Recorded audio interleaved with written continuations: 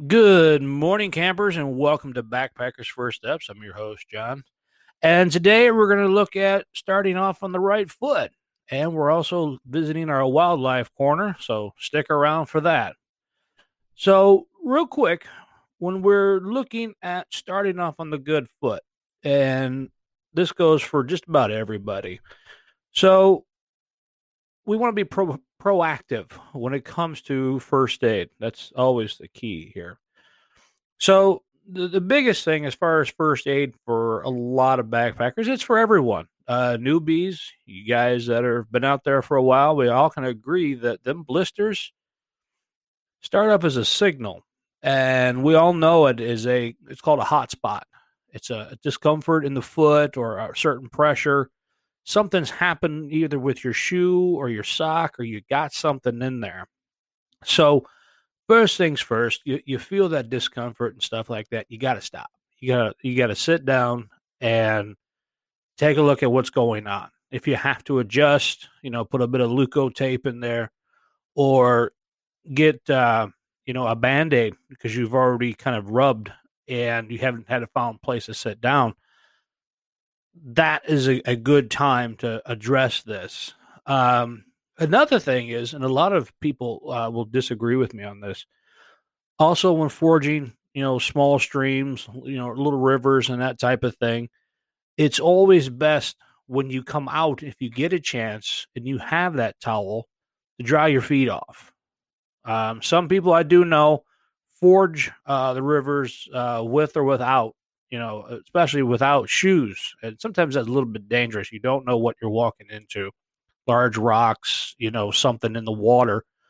So that's why it's always encouraging to have. And it sounds, like a lot to carry, is a small, cheap pair of sandals. I got a pair of sandals for $1 at Walmart.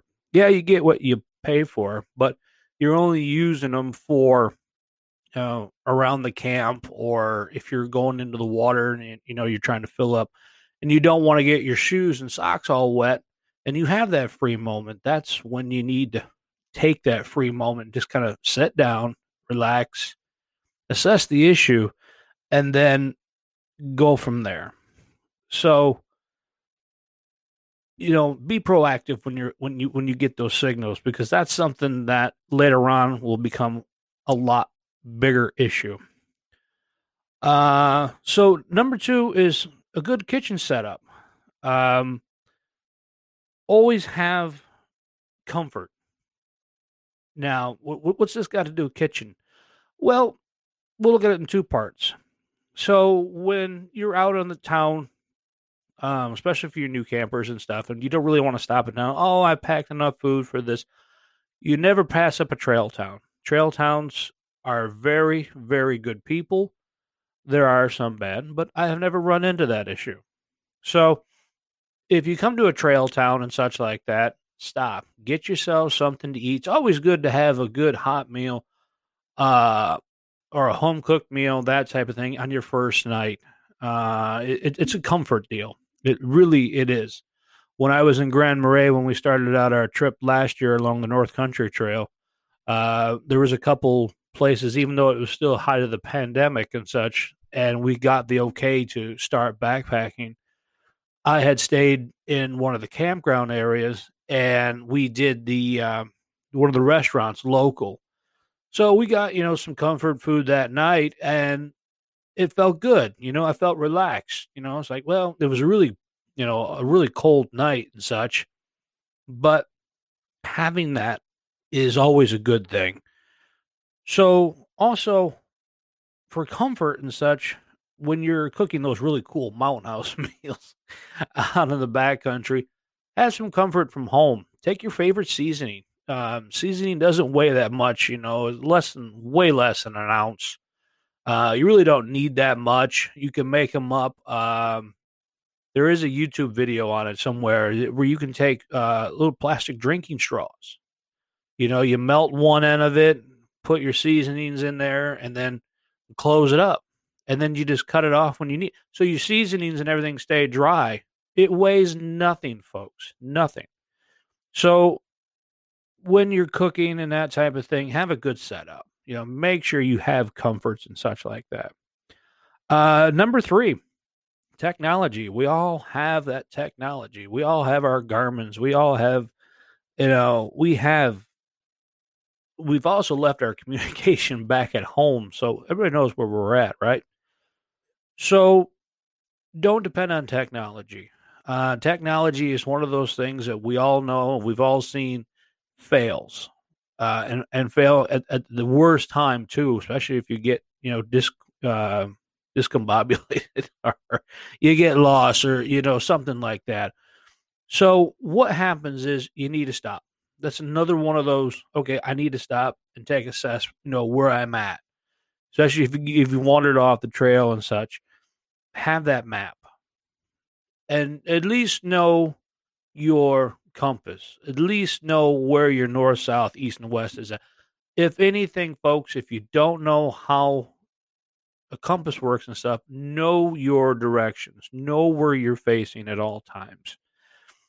So if you get yourself turned around, because if you know you're like us, if you're walking along, the Lake Superior and you're heading east, all of a sudden you got yourself turned around, you're heading west, you did something wrong. So you got to stop and take, kind of an assessment on that. So I said REI's got one, Pathfinders has got a compass course, that type of things. Brief, but I do recommend that you guys go and take a look at one of those. Also, water filters. It's always a good idea and good practice before you go out is make sure your water filter is running good. You don't want to wait until you get out there and go, oh, it doesn't work.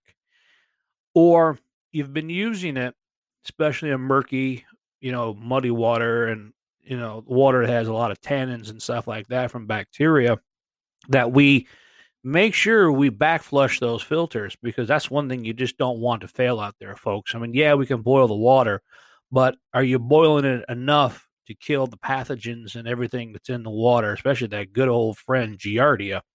You really don't want that, because then that's going to really upset your trip, and then for at least a couple weeks after that. So you don't want to get involved with any of that. So making sure them the filters are clean, but also the big thing is a lot of us don't look at are them Sawyer bags. A lot of stuff, the debris doesn't get out of those bags. So I do suggest, if you can afford it in that type, look at a hydrate it's escaping me here. So like a platypus, a gravity fed type bag, and then knock bags. They open up from the rear, so that way you can get a lot more water instead of trying to dip those Sawyer bags.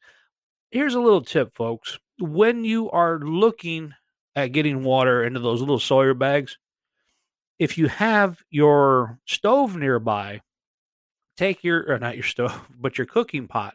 Take that cooking pot and dip it in the water instead of trying to dip that bag in there, and you're getting yourself all wet, and you're going to slip and fall and get hurt. So take that cooking pot of yours and dip it in the water there, because it might need to be cleaned from the night before.